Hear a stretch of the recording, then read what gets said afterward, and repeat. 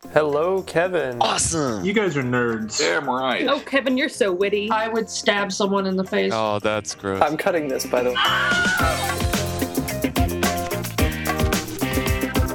Bad Philosophy, episode 141, recorded on August 20th, 2013. Sloppy Sci-Fi.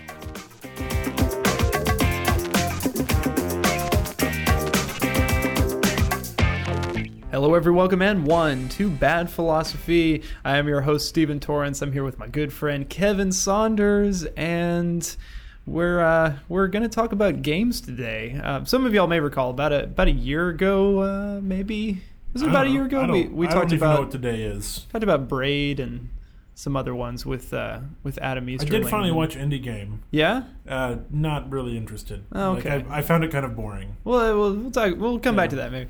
So when we talk about games, when we talk about anything, technically we're supposed to have experts on that thing on the show, which we've done a couple of times in our long history. Yes, a couple. This is, I suppose, the third time, if you grant a couple, that we've actually had the people relevant to this on this topic on the show. So welcome to Britton, Peele. Welcome back to Bad Philosophy. If you're calling me an expert on this topic, you have already screwed up. Okay. Horribly. A relative expert? An anti-expert. You're a journalist on the topic, Yeah. which does not automatically Yes. make you an expert, contrary to what Fox News, CNN, and etc. believe. And then possibly expert Tim Poon.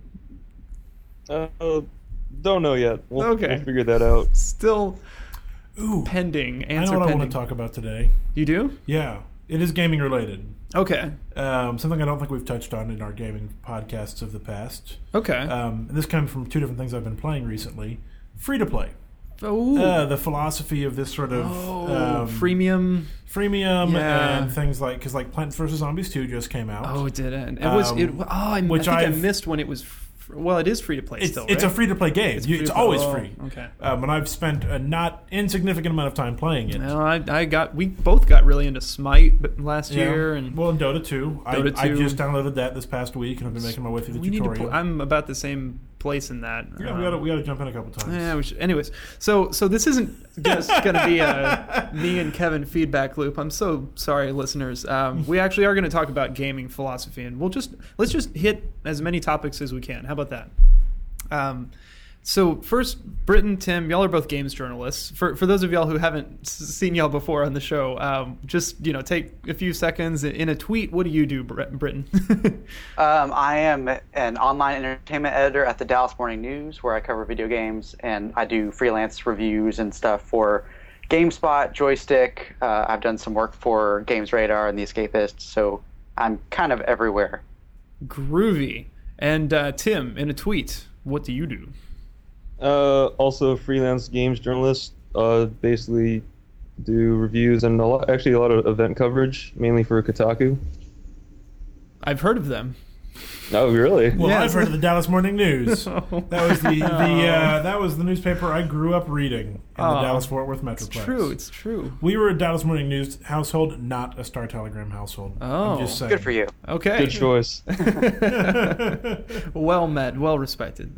So yeah, and we all saw each other recently at QuakeCon 2013.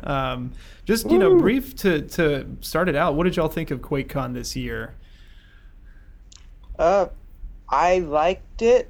QuakeCon's always a fun show to cover press-wise, because the Bethesda PR is pretty laid back about everything. If you go to E3 or you go to PAX, things are super structured and it can feel really hectic. Whereas QuakeCon, you go to the press area and they're like, all right, here's games, talk about them whenever, we don't care. Here's people who made them, have fun. And it's a cool environment, even when the stuff they're showing isn't the most exciting in the world. It's that they make it easy to get the access we need, and that part's fun. And then the actual fans, the crowd at QuakeCon at the BYOC is always like the most infectious crowd of some of any gaming related events I've ever been to. Like you walk into that room with those thousands of computers, and you could tell everyone is stoked to be there. Oh, and yeah. I love that environment so much. Stoked enough to whoop about it on a very regular basis and Very much so, yeah. shout other A lot of things. whooping going on? A lot of whooping. I've got audio of it that I'll try to find and play for you at some point. It's weird. It's kind of creepy, but it's organic and fun, and I don't know. And what did you think, Tim? Similar thoughts? Yeah, pretty much. I mean, every time I go to QuakeCon, it's a lot of fun, and every time I go, it seems like I know more people, which is pretty cool. Yeah. And they just kind of keep introducing you to more and more people into stranger situations because, like Britton said, it is really laid back to the point where I think it was like 3 a.m. or something. We were hanging out in the hotel lobby, and me and another games journalist, actually a couple of us, were like at some point got into a yelling match with Tim Willits. What? Over what? Over games journalism. What else? Did you win? Did what? Or what is winning in that situation? Yelling I don't louder? know. I don't know if you can win against Tim Willits. He just kind of says, "Well, Tim Willits," and then he just walks away. I wish my name was punctuation. But he won't say Doom 4. He won't. No matter what you Nobody ask will. him. I don't know. Devin Connors actually for Gamefront tried multiple times as like he progressively like injected himself with more alcohol, trying to elicit some sort of Doom 4 related response from Tim Willits. I'm sure that was as entertaining to watch as Doom 4 will be.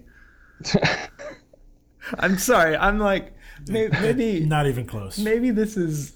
Swing and a miss. I'm not bullish on id games anymore.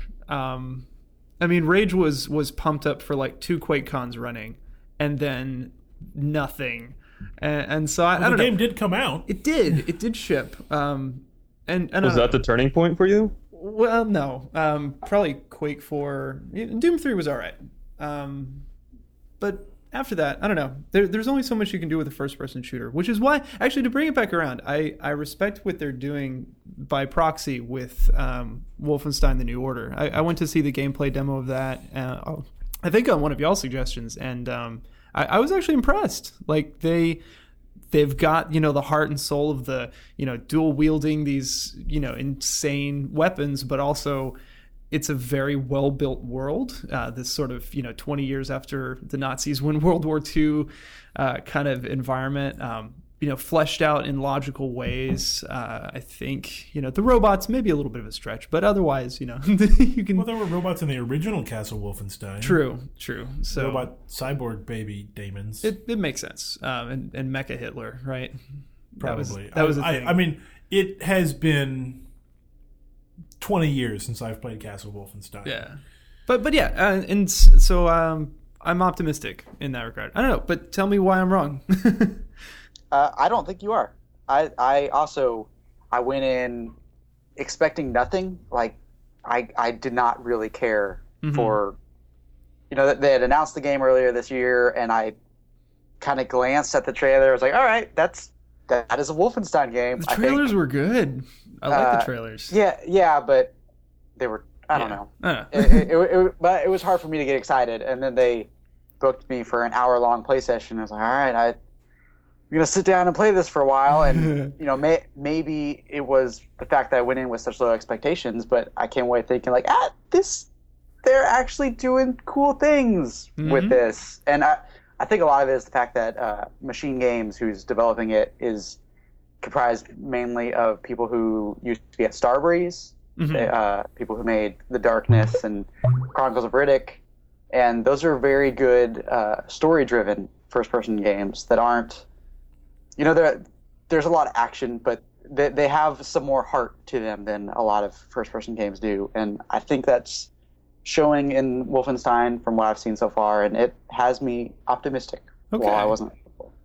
Well, and for maybe Doom 4 and beyond, or other things that may or may not be under development, they now have Hugo. Is it Hugo Martin? Hugo Martin, yes. Hugo Martin from who's done a fair bit of work with Pacific Rim on concept art for the movie, and as well as Jack and Daxter racing game, and other things, many other things. Guy's been around. Yeah, he's sure. good. He's good, and I like him a lot. You went to that presentation. I did. Which I think was pretty great, and I got a chance to sit down and speak with him for a little bit. And yeah, he, like everyone else at id Software, he refuses to say the word Doom, but I did get him to say, yes, I am working on a franchise that I grew up playing, so you can connect those dots. Wink, wink, nudge, nudge. We're bringing back Duke Nukem? was Duke Nukem wasn't id, was it? No, it 3D was Realms. 3D Yeah. Realms. Okay. Yeah. Formerly, I know it Apogee. wasn't. It wasn't that because the cheat code was different. Mm-hmm. IDDQD They were all developed. was the go-to god mode for just about every ID games I'd played. Yeah. id games. Id. Yeah. ID. Id. Id. But As in- IDDQD was the phrase that is still in my head on how to get God mode in the original Doom and Doom 2. It will never go away. Just like I remember G Saber Realistic Combat 1 for Jedi Knight. See, I didn't play those. It made it to where, well, actually 1 to 20.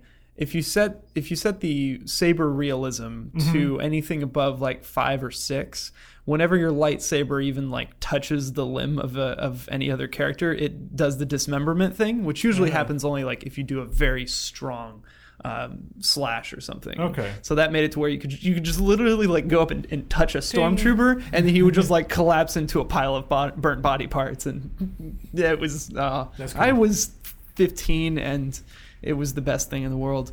I don't see, and maybe it's just not the games I'm playing.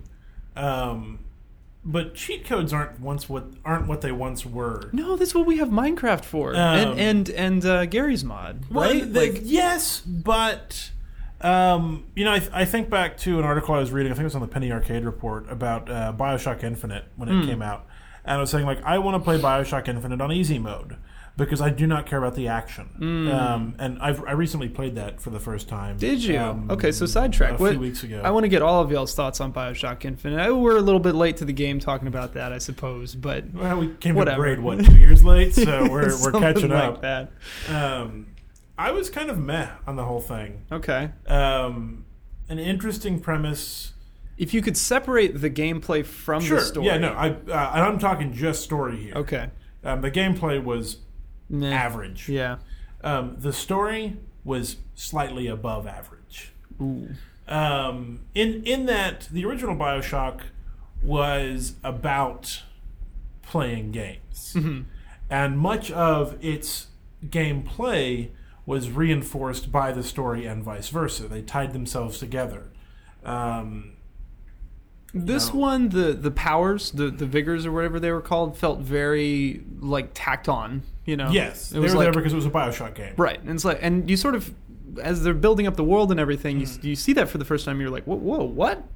And, Yeah. and you're like, oh, right, because it's a BioShock game. But Yes. everything else is like this And weird the sort of thing- and new the world story type of thing. was independent of the game. Yeah. Which was not the case in the original BioShock. Was kind of the case in BioShock 2, Yeah. to a certain extent, and that's why I didn't care about it, because I could have watched the movie of BioShock. If I were to watch a YouTube of all the gun scenes cut out, and I would not lose anything in the experience. I would definitely agree. What about you, Tim? What do you think? Oh, geez, about which part? Well, okay, so just BioShock Infinite. What do you BioShock think? Infinite, this idea of needing to separate the story from the, it was very, everyone was like, I remember around the time when it came out, everyone was very hesitant to give away the ending, like that sort of revelation. I Which, don't think you can. give away spoiler the alert. ending. I mean, we're going to talk spoilers this whole episode, but Yeah. like spoiler alert on BioShock. Yeah, the fact that you are your arch nemesis or whatever that you're fighting against, right? You Yeah. are Comstock, and it's like that what, part. and But it wasn't a what. It was a oh. it was okay. oh yeah. I mean, obviously, because I've seen this in about if every you were other paying thing else, yeah. attention, you realize this about like halfway through the game, maybe 2/3. Yeah. I think you're given enough evidence to be like, that's probably the case. And Yeah, then that part probably wasn't the most interesting part. Although, granted, it was slightly a twist. Just like you just needed confirmation of it by seeing it. But I thought the more interesting stuff was seeing like a visual representation of what Ken Levine eventually had set up through the infinite universes, and seeing all those lighthouses and stuff. I think that's where it got me. Not necessarily like finding out that I was fighting myself, because in itself, that's kind of just like felt like sloppy sci-fi sort of stuff. Yes. Yeah. Sloppy sci-fi. I think you hit the nail on it. Yeah, you hit the nail on the head there. It's and the fact that sloppy sci-fi passes for revolutionary in popular culture now makes me a little sad. It's like there's a lot of really good sci-fi out there that just isn't making it into the public sphere. Here's my requisite shout out for the Tales of the Golden Clipper, or the Golden Tales of the Solar Clipper, or the Golden Age of the Solar Clipper.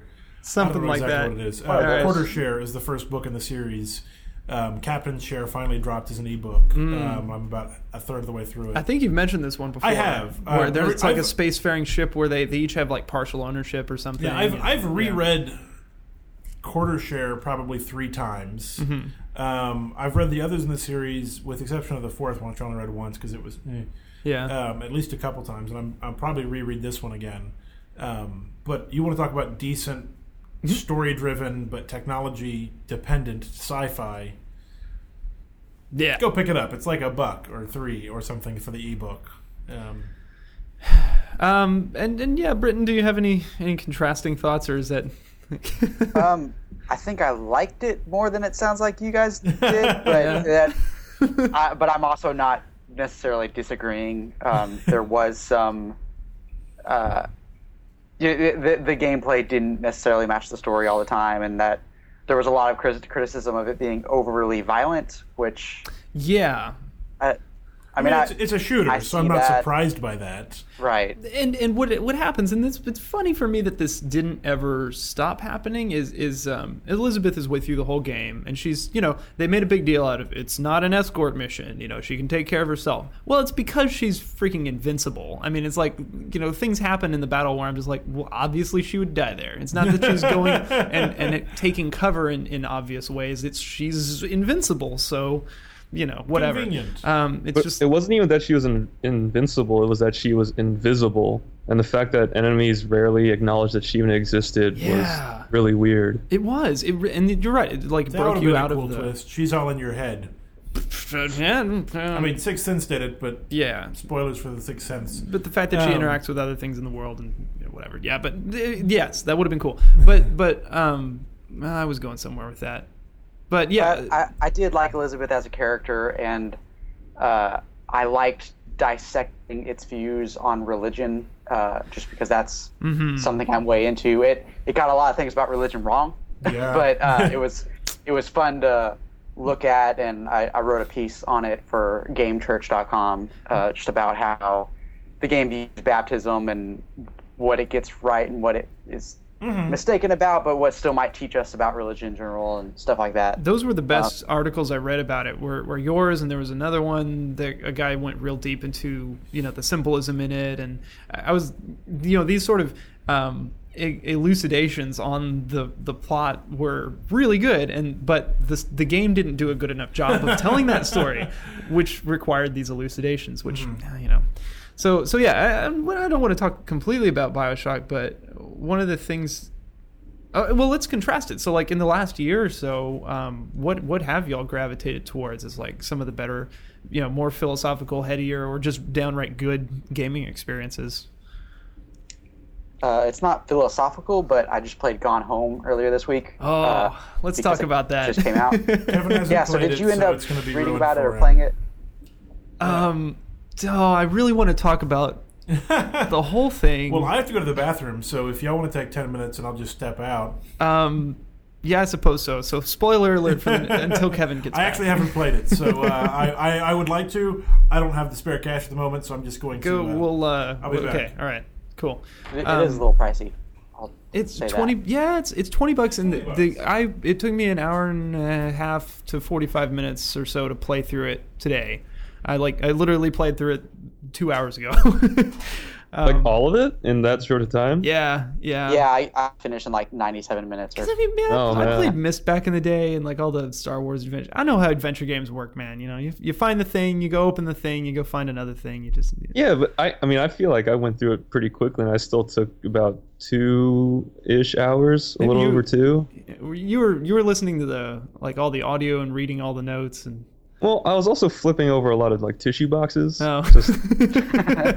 just out of rampant There might paranoia. be a diary page under here. I gotta You don't find know? it. You don't know? Yeah, yeah. don't judge me. No, you know. it's all right. No, I did that in Spyro the Dragon, man. You know, and any of the games that tally. Very comparable games. Gone Home and Star Wars Dragons. Sorry, I'm saying like any of the games that tally the achievements for you. Those are the ones that I can't resist flipping over everything. You know. Yeah. But Gone Home was more forgiving. You know, you get as much of the story as you want. And I loved it. It was just so different. You know, I was the entire time expecting an Amnesia like, you know, jump scene or something. But I like that the game sort of, it makes you think that there's a ghost story, and then it becomes like that's just part of the love story that evolves, and it's what brings them together. You know, and that was just, I love it. That ghost story actually, when it carried all the way through to where you saw the like seance circle that they'd created, Yeah. like that, I wasn't even up until that point. It still was like conflicted about what I should expect, to the point where like running up to the attic was almost an action scene of like my own narrative creation. I was running up there and I was scared Yeah. about what I was gonna find. Oh, yeah. Cause That was the moment where like going up to the attic towards the end, I'm like, I don't know what I'm gonna find up here, and I'm not sure I want to know. And it completely twisted that. But I was thinking you were gonna find her body or some shit. And I was like, Yeah. don't do that. Like, yeah, and that's great. You know, that's like in each person, right, is gonna have a slightly different thought in their mind. You know, some people are gonna be like, I bet this happens, or they're gonna feel nothing, or they're gonna feel whatever, and everyone sort of, it's like Heavy Rain or something, except done far more efficiently. I don't know. What did y'all think of the game overall? It sounds like you enjoyed it. yeah, I do. I'm one of those horrible people who am saying it might be a little overpriced for being only 2 hours. But the way I viewed it was an excellent short story, and I think that's maybe why I'm thinking that it would have been a better $10 game. And with Steam sales and stuff like that, it'll be cheap. Oh yeah, give it a week, it'll be in a humble bundle, you know. Yeah, so I'm not as concerned about that. But yeah, it again felt like a great short story. It was not heavy on gameplay, but it did make good use of the fact that it was interactive, and it was a good story, and the kind of story that has simply not been told in 99% of video games up to this point. So well, and a little bit of nice. backstory. The developers are gay, right? I think there's like 4 main people at Fulbright, and I think 2 maybe and 2 aren't, or they broke it down at some point. Okay. And it was something like that. Or the writers or something, or the developers who wrote it. And I mean, it was so genuine, like the world they create. I mean, I grew up in the 90s. I remember VHS tapes and, you know, and Laserdisc players. We had one, you know, like all these things. But it was sort of like this. It felt like it was telling a story that hasn't been told about the 90s in that way, or for this generation that grew up in the 90s, right? Like we all have the nostalgia for it, but we're all like, oh my God, that was probably happening to friends of mine, you know, or just around me somewhere. And no one really talked about it. You know? Or maybe you did know someone, or like it really, it's rewriting history, but like in a good way, you know, or it's exploring history and narrative. You're right. Yeah. I mean, so good. Yeah. The way I thought about it was, I mean, you're right, because all 3 of us are obviously very familiar with the 90s, having grown up in it, but those were like such, well, relatively emotionally shallow times for us, and this added a lot of depth that we didn't know existed at that time. Yeah. And putting in like that familiar framework of seeing VHS tapes and SNES cartridges is just, it really helps bring home something that is altogether like unfamiliar to you. But also all the little touches of the house are just fantastic. Oh, yeah. In Sam's room, the glow in the dark stars, when I saw them, I was like, those must glow, right? So I turned off all the lights. Oh. And they were only glowing then because they'd been charged by the lights. I was like, yes, that is Dude, it. I totally missed that. That's see, and that's a kind of game design that, I mean, as much as you can say like, oh, look at all the hours and hours and hours of research and work and everything that went into building Columbia, right, for BioShock Infinite. That is like, it's such a different kind of world building than goes on in creating the perfect and house that everything fits together. You just even though there are no NPCs in the entire game, I felt like I was interacting with these characters. And that was just mind-boggling. Like you're right. I've never had a gaming experience like that before. It's really interesting that we're talking about it right after talking about BioShock, and you just brought up BioShock again. Yeah. Considering these guys worked on BioShock before they made the kind of main thing that they worked on was the Minerva's Den DLC for BioShock 2. Okay. But I think Steve Gaynor worked on BioShock Infinite at least a tiny bit as well. Yeah, so he was level designer for that, but he was lead on Minerva's Den, right? It's something like that. Yeah, I know Minerva's Den is his main claim to fame. Okay. Those two things feel so incredibly similar, but for just like very abstract reasons. Because obviously the two games are nothing alike, but the way the worlds are built, I guess, because like, you already understand like what Rapture is, but the way the team he led for Minerva's Den, they fleshed it out with all the little stuff you can find and stuff written on the walls a bit like on the nose, but yeah, the way they did that in Minerva's Den it felt very familiar, having gone back into Gone Home.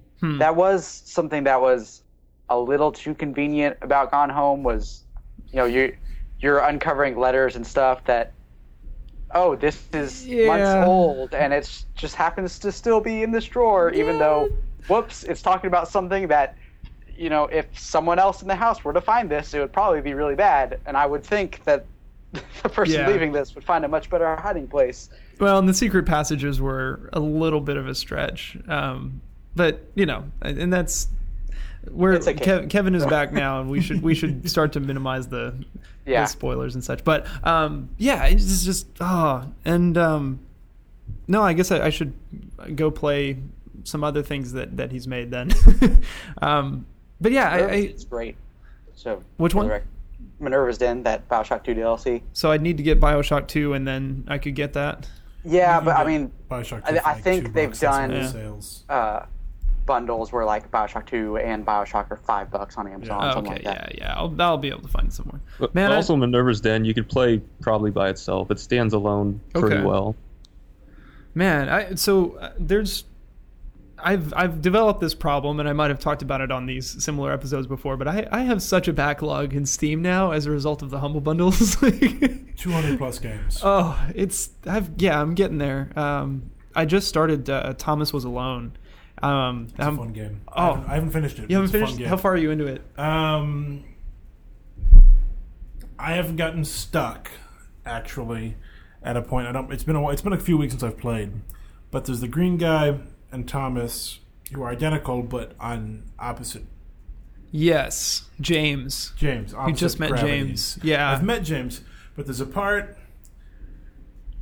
where we have to walk on each other. Yeah. And I can't get past it. Like, I keep trying, and I'm like, nope, not working. It's really tough. And so I've done that. Like, I've spent 30, 40 minutes on that one, like, redoing it each time. Like, There was some random jump I had to make with John one time that just took me, like, 20 minutes to get right. And I was frustrated as hell. I was Meat Boy levels of angry when I quit. And I don't play Meat Boy for that very reason. How many Meat Boys does it take to get you to quit? I was controller across the room mad at this one because I Are kept y'all? getting so close. I'm curious. Do y'all know if there were any developers alike between Bit Trip Runner and Thomas Was Alone? I don't think I wouldn't so. expect there to be. The guy who made Thomas Was Alone, his new game was announced today, I think. Actually, Okay. during Sony's press conference coming to PS4 and Vita. I can't remember the name of it right now. Volume. Oh, yes. Ooh. When the guy was on stage in Germany talking about it, he was kind of like, we don't even know what... look at it. We don't know what it is, but hey, it's coming to our platforms. So Awesome.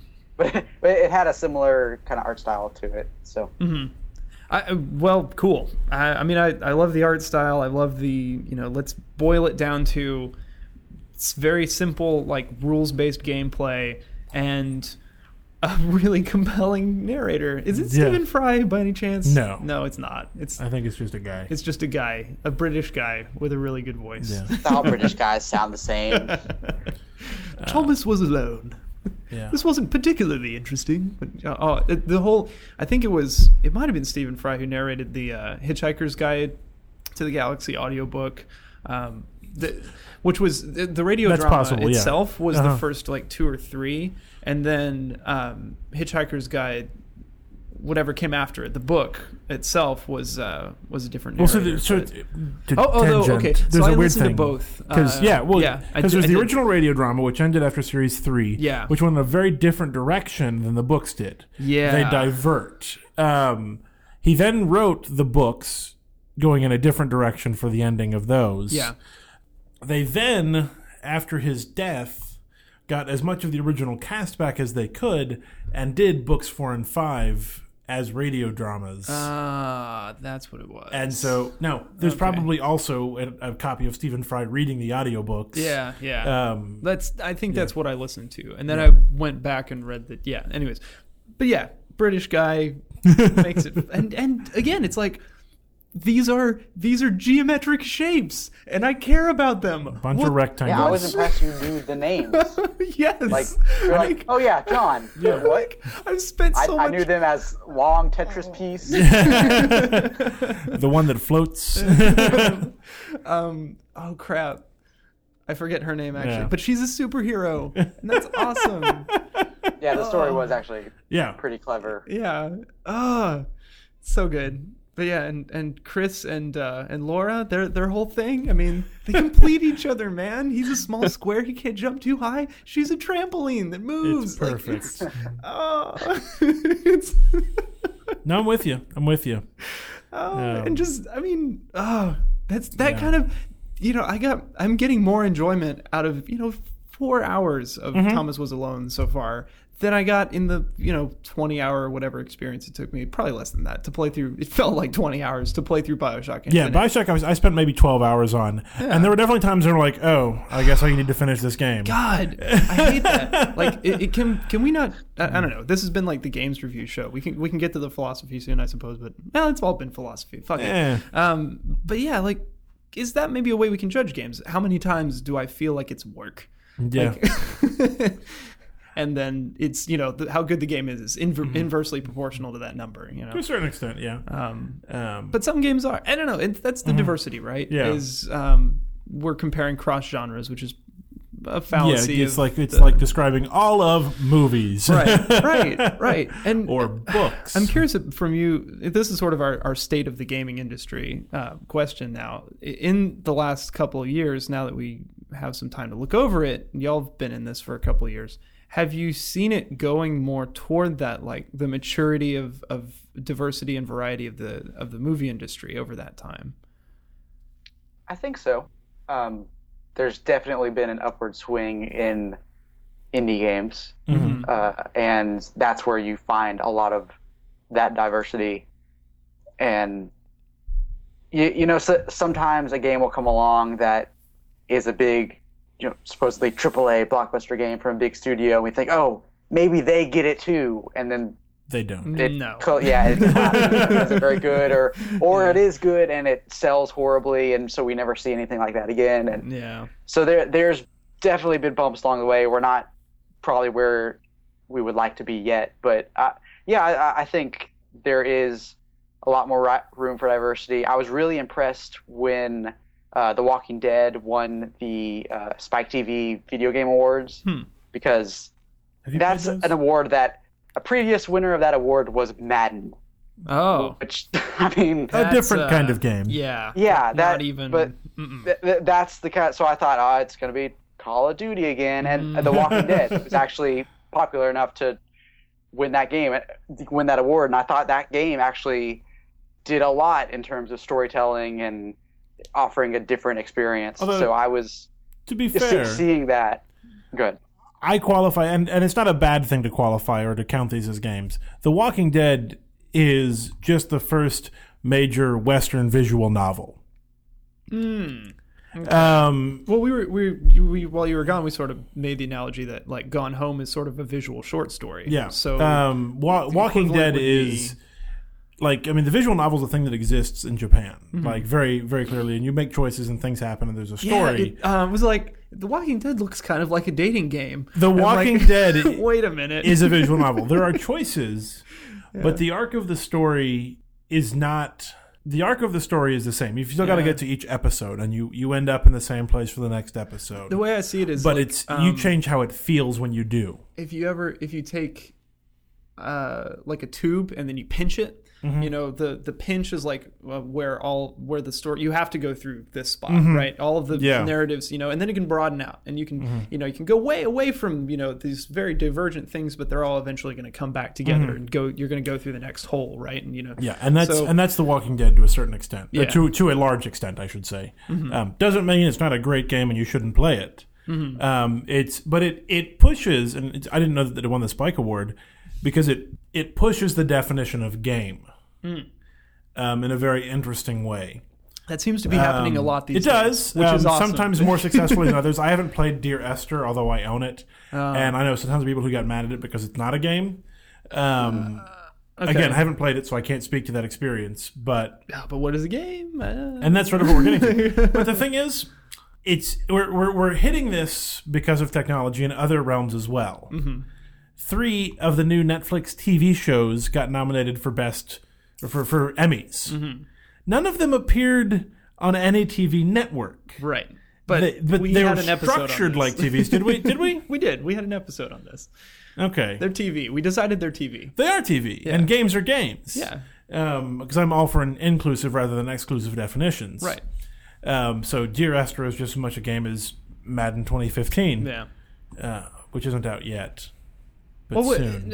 And what do you think, Tim? I mean, is it there's still, you know, when you still look at like I don't know, I'm on OkCupid. I'm just gonna put that out there. I see a lot of people's profiles, and you know, I suppose on Facebook too and everything. I think you're just advertising your OkCupid. Had to slip it in there somehow, ladies. No, and I see a lot of people like will list, I play video games, and I'm like, that's.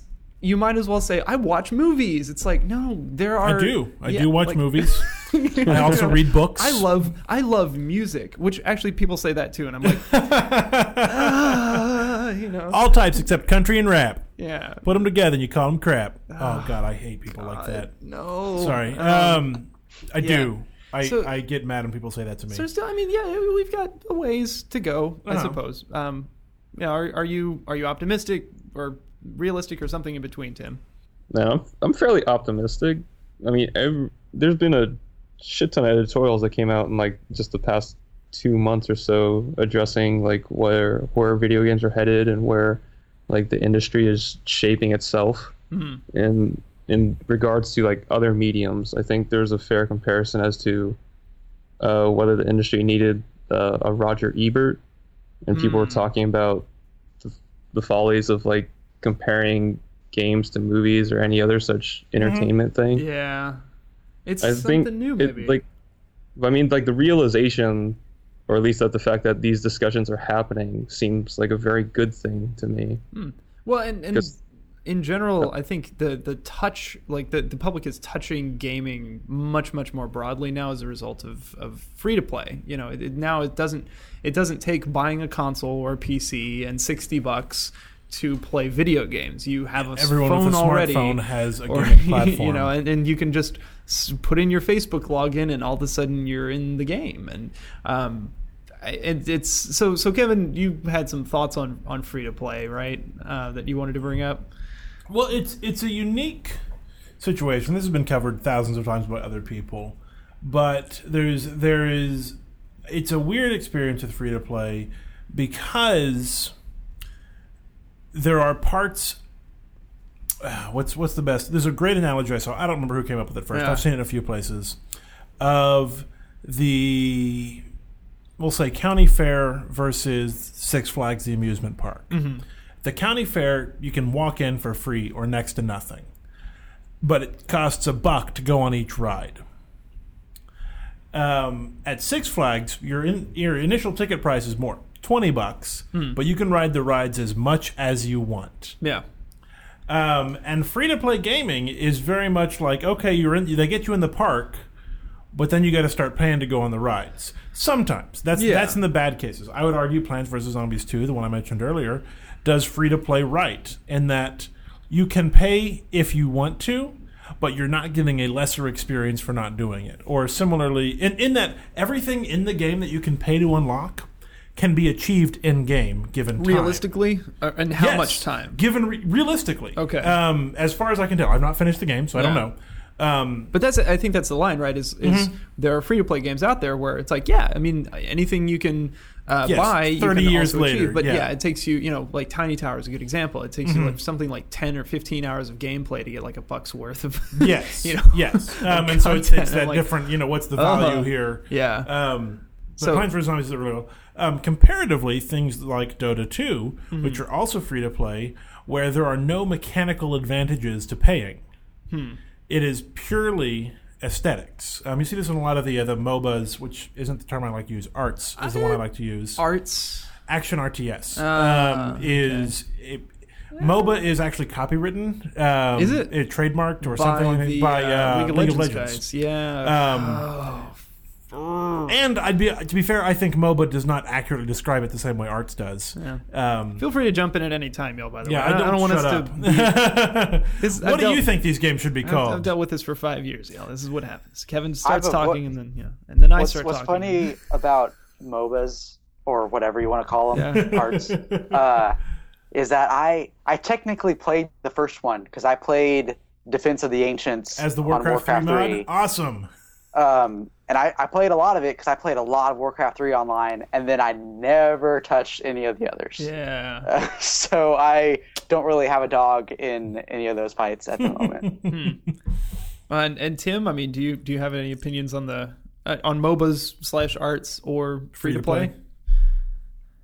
Man, I vote MOBA. It's a lot more fun to say. Isn't it? I like MOBA too. I'm like MOBAs. What does the M stand for in MOBA? Multiplayer Online Battle Arena, I think. Yeah. Is what it? Yeah. Nailed it. To be fair, and again, I don't like MOBA. MOBA fits the genre slightly better than Arts because you've got Smite and... Smite is not an RTS. No. And you've got Super Monday Night Combat, which I've got close to 100 hours logged in, are both third person.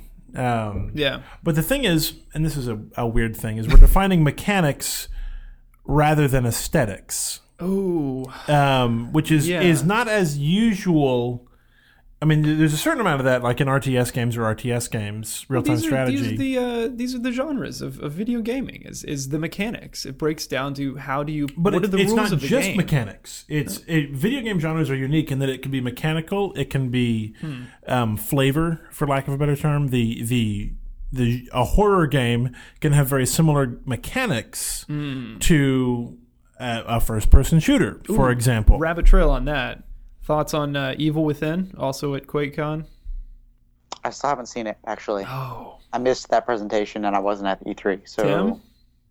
Man, I am not that psyched about it. Yeah, a lot of people were excited, and then but continue. I don't know what it is. So, briefly, Tim, what is Evil Within? It's the new horror game out of from Shinji Mikami, right? Resident Evil guy? Yeah, Resident Evil dude. And It's about a detective who investigates some crime, and then he enters some nutso world. That's how much I care about that game. Like, everything I saw, it just seemed... Everything he says he wants to do, it feels like he is just missing completely. Because he says he wants to take it back to the roots of horror, and it seems like he takes that to mean not great. So, like, watching that demo and watching, like, very obvious, like, things that just are not going to be fun crop up, it kind of bummed me out. But, I mean, it's just a demo very early on, so I can't really say for sure if I will be interested or not. But at this point, it doesn't, like, grab me all that much. What's the horror game where you play a baby? Oh, crap. That's... Will you wander the house and you're like... Yeah. Oh.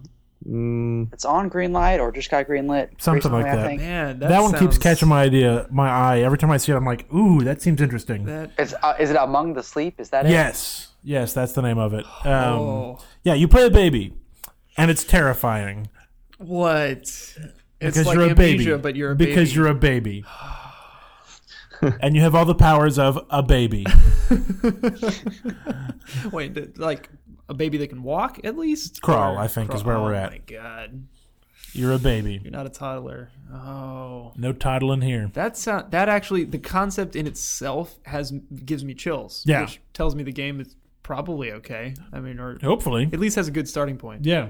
But yeah, so all right, so horror, right, as a flavor of games, and then But you can have horror third person, horror first person. yeah, two dimensional maybe or something. I mean, there's a lot of things. So that's one thing. The Last of Us. No, not The Yeah. Last of Us. That's not the one I meant to say.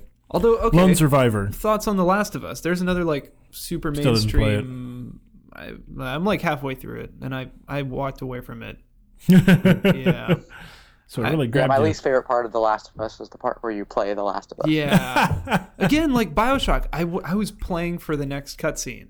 Like, I almost will. I want to like go to YouTube and just find a compilation of. There's the apparently cutscenes. a really good 2-hour cut called The Last of Us the movie that is apparently worth seeing. I should just watch that. Yeah. Apparently it's real good. I don't know how close it is to. I mean, it's not like the playing experience or how much they cut to hit that kind of 2-hour mark. But that seems like a thing where they're like trying to shoehorn a movie into a game Yes. and then add a game on. Yes. The thing about The Last of Us is, though, I mean, I agree there's a lot of problems with actually playing the game, but the act of it is kind of required to get sort of the metaphysical joy of the ending. You guys haven't finished it, so I don't want to say any more, but I think Britton, I mean, do you agree in these vague terms I'm throwing out? I would agree that I don't think I'd want to watch that movie. I'd rather play that game. Okay. Huh. Yeah. That's interesting. Okay. Even though like there were definitely times when I was like, where like Steven said, I was playing to the next cutscene. Yeah. I am glad it was an interactive experience. Okay. Interesting. Yeah, I mean, and then there's the whole spectrum of things, and that's I think one of the interesting things is we're not running out of game genres. You know, there's something like Thomas Was Alone comes along, and it's like, well, it's a platformer.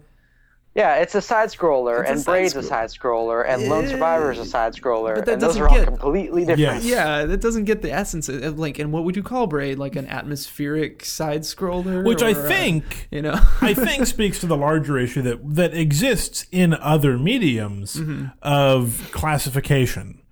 Man, this goes back to a discussion we had in your car like 6 years Yes. ago. Yeah. Yes. All right.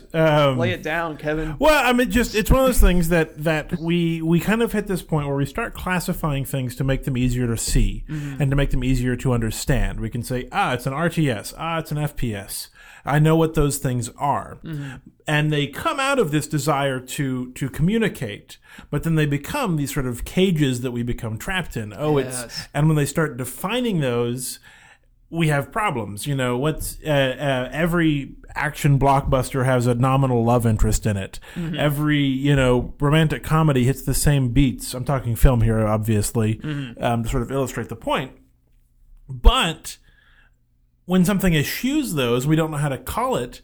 We eschew that art. We eschew that median, that whatever it is. 500 Days of Summer is a fantastic film. I love that movie. Yeah. People expected it to be something that it was not, a romantic comedy. People wanted it to be something, maybe the story of a breakup, which has been done before in other ways. And it wasn't. It wasn't really any of those things. It defied a lot of those things, and it's still a really good movie. In the same way, we'll go to my default example of the best movie in a long time. What genre is Synecdoche, New York? Postmodern. It's not. It's not. And in saying postmodern, you're like, then nothing. Yes. Or everything, right? And so Netflix organizes things by genre. Steam organizes things by genre. You have to. It's because of the medium of exchange of these things requires you to at some point put it into a category. Yeah. What is this? Yeah. What is the ultimate distillation of this experience? Yeah. And GameStop. You walk into a bookstore. Where do you go to find the thing? Yeah. The GameStop doesn't have they have one spot on the shelf for this is the other. The other. It's just huge, right? I would like a bookstore to have other as a category. I think, and here's another broad generalization. In the same way that you can maybe judge a game by how many times did it feel like work, you can maybe judge the health of a particular medium by how big is the other category at any given time.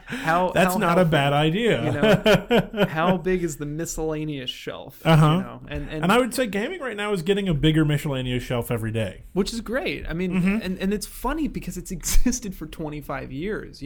I'd say more than that. Let's say 40 years. Pong was. Yeah, I'm comfortable with 40 years. Pong wasn't the first video game, but that's okay. Yeah.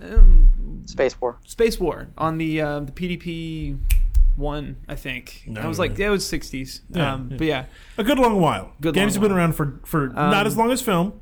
Yeah, not as long as theater, but and that's the thing is still like there's this rapid there's a huge big not inflection point, whatever you call the wherever things are changing. At one point, this was in the homeschool community. I had the greatest math teacher in the world, Mr. Swarbrick, who had us go through, and we didn't know this at the time, in pre-cal, we did the derivation for the rate of change of the surface area of the volume of a sphere is the surface area, because that's where the volume is changing.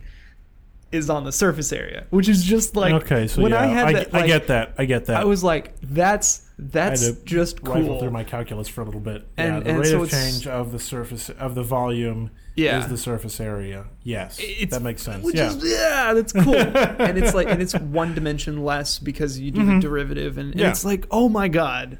Oh my god! Takes you from a cube to a square. So I think of like if the entire gaming industry, right, is a sphere, we're we're living on the surface area in these things like Gone Home and Thomas Was Alone and and that's cool, and it's a big surface area and it's getting bigger, which means this thing is growing in some abstract sense. Right? Yeah, I don't know. That's maybe an over romanticization of it. But what do y'all think of that? Y'all are in this. Y'all are swimming in the soup. You lost me when you started talking about numbers. Oh, okay. No, but I, as best as I could follow, I think I agree. Yeah. With y'all are the ones walking around on the surface of the sphere. You're not swimming in it. You're right there. It's interesting.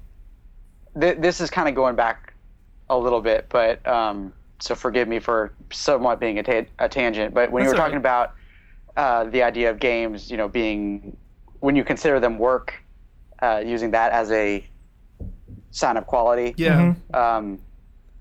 I reviewed Papers, Please for GameSpot pretty recently, and there were times when I didn't want to play that game anymore. Yeah. But I did also like kind of like how I think I've mentioned before how on this podcast how Schindler's List isn't necessarily a fun movie to watch. Yes. Oh, yeah. You don't watch that thinking like, yeah, I really want to keep going with this, but at the same time you do. But you want to see it through the end. That's a different kind of thing, though, because I don't think you feel like Schindler's List is work.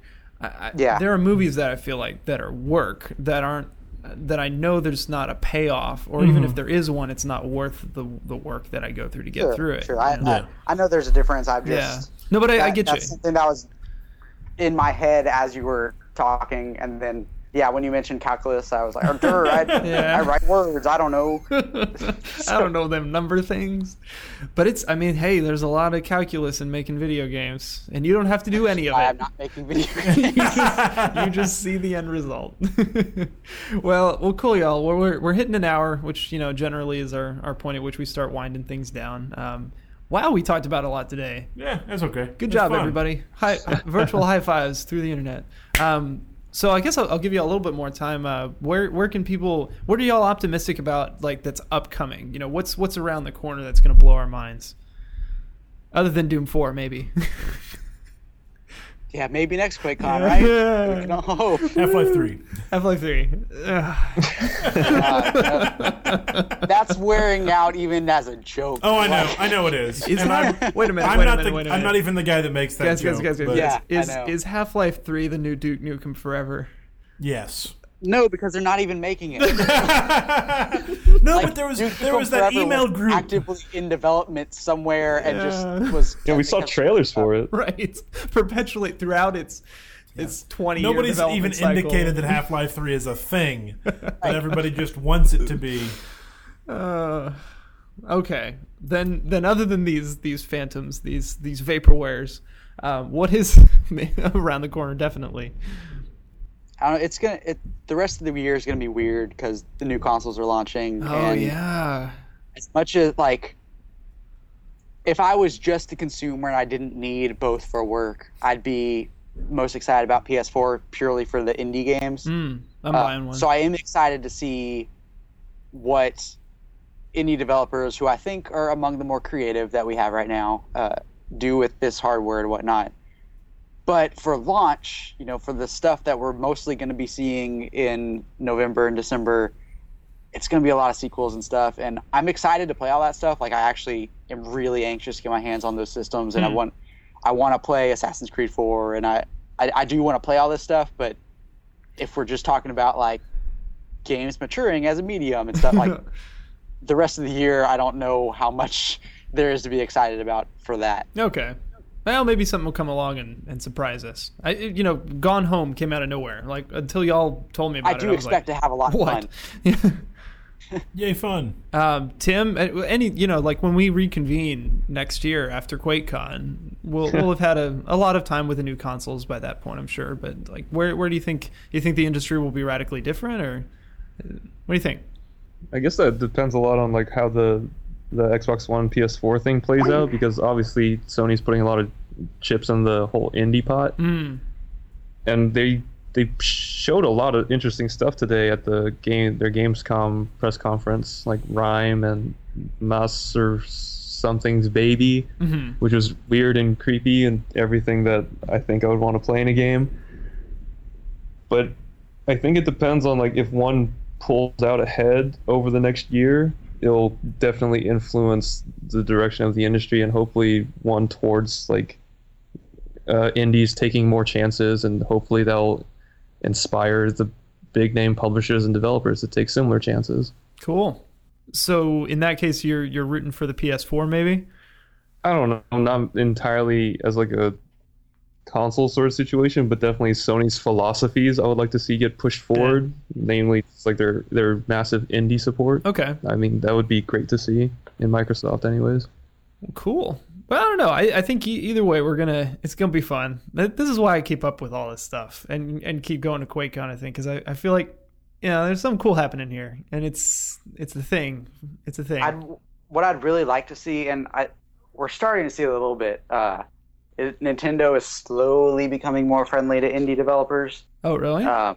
Yeah, and so that they've apparently been doing a whole lot more to reach out to them and send them dev kits and stuff. And if they can make it worthwhile for super creative people to develop for the 3DS and Wii U, I think some really creative stuff could happen, and I would be really excited.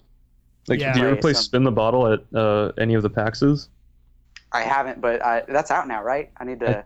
I think so, yeah. And like that started out as just like his own indie project, I think, and then he got recruited into making it like a full retail project.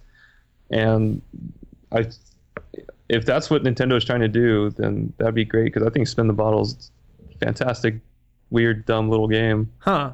I just know the version that you play with an actual bottle and No video game required. no video. I'm like, you need a game console for that? Traditionally, you need a bottle. Yeah. I mean, There's a virtual bottle on the gamepad. And you just spin it around. And it's that's so much better, because then I mean, you don't broken glass, feet get torn up. It's just you were playing messy. extreme spin the bottle.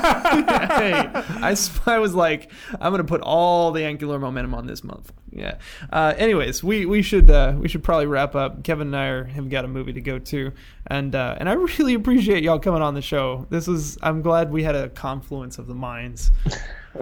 Well, thanks for having us. So where can folks find y'all on the interwebs? Britton, where are you at the Dallas Morning News usually? DallasNews.com/video games is where all the video game related stuff can be found. And then at Britton Peele on Twitter is, since everything else is kind of scattered everywhere, following me on Twitter is probably the best bet. You recently had an article on, was it Joystick? About QuakeCon? I've got one coming up about QuakeCon, and I'm not sure when that's going to be published. And then I've got another one actually after that I don't know if I should talk about yet. But I've got a couple things for them coming down the pipe. We'll follow you on Twitter, and it'll all be there. For sure. All right. And then, Tim, what about you? Find a lot of my stuff on platformnation.com, or follow me on Twitter at Mockenoff, Mockenoff, and that will lead you to my myriad of writing things. Do you still have the Pop-Tart as your profile pic? No, I changed it because it turns out people can't recognize you from a Pop-Tart. That was the only reason why I recognized your Twitter account, man. I was like, oh, that Pop-Tart, that's Tim. Like, it's as good as a photo of you. I mean, it almost is, but you have to like tell people. They're like, I look like a Pop-Tart. And and just like, yeah, I'm the Pop-Tart. And like, oh, that's you. Yeah, you're right. That probably got old after a while. Well, heck, I had a picture of myself as my profile picture, and there's more than one person at QuakeCon who said, "Wait, I didn't recognize you because you look different." Like, this new one of you confuses me. Anytime it shows up in my feed, I don't know who it is. Well, we do the best we can, and we soldier on down the information superhighway into the future. No.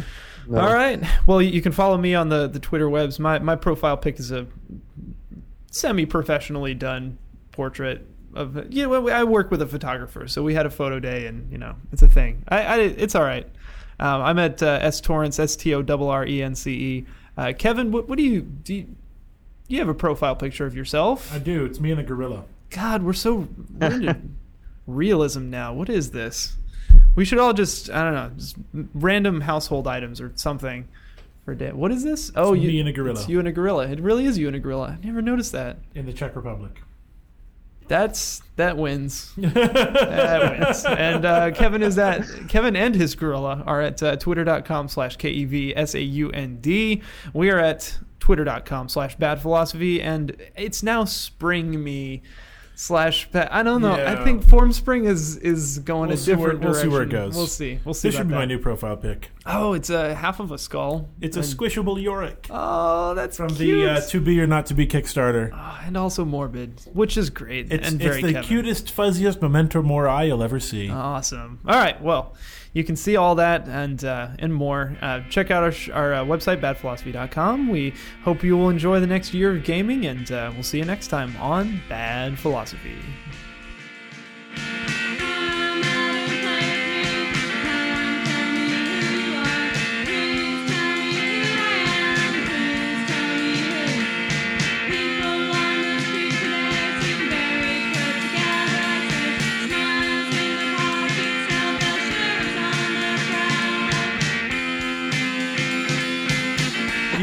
you let your editors do your title for you?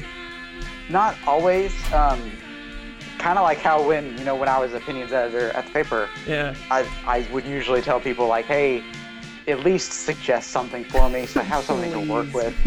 And knowing that pain, I still, I will suggest something. But like the joystick piece you mentioned that I was working on, one of the pieces of feedback was, I hate the title. So, okay, thanks. At least good to know.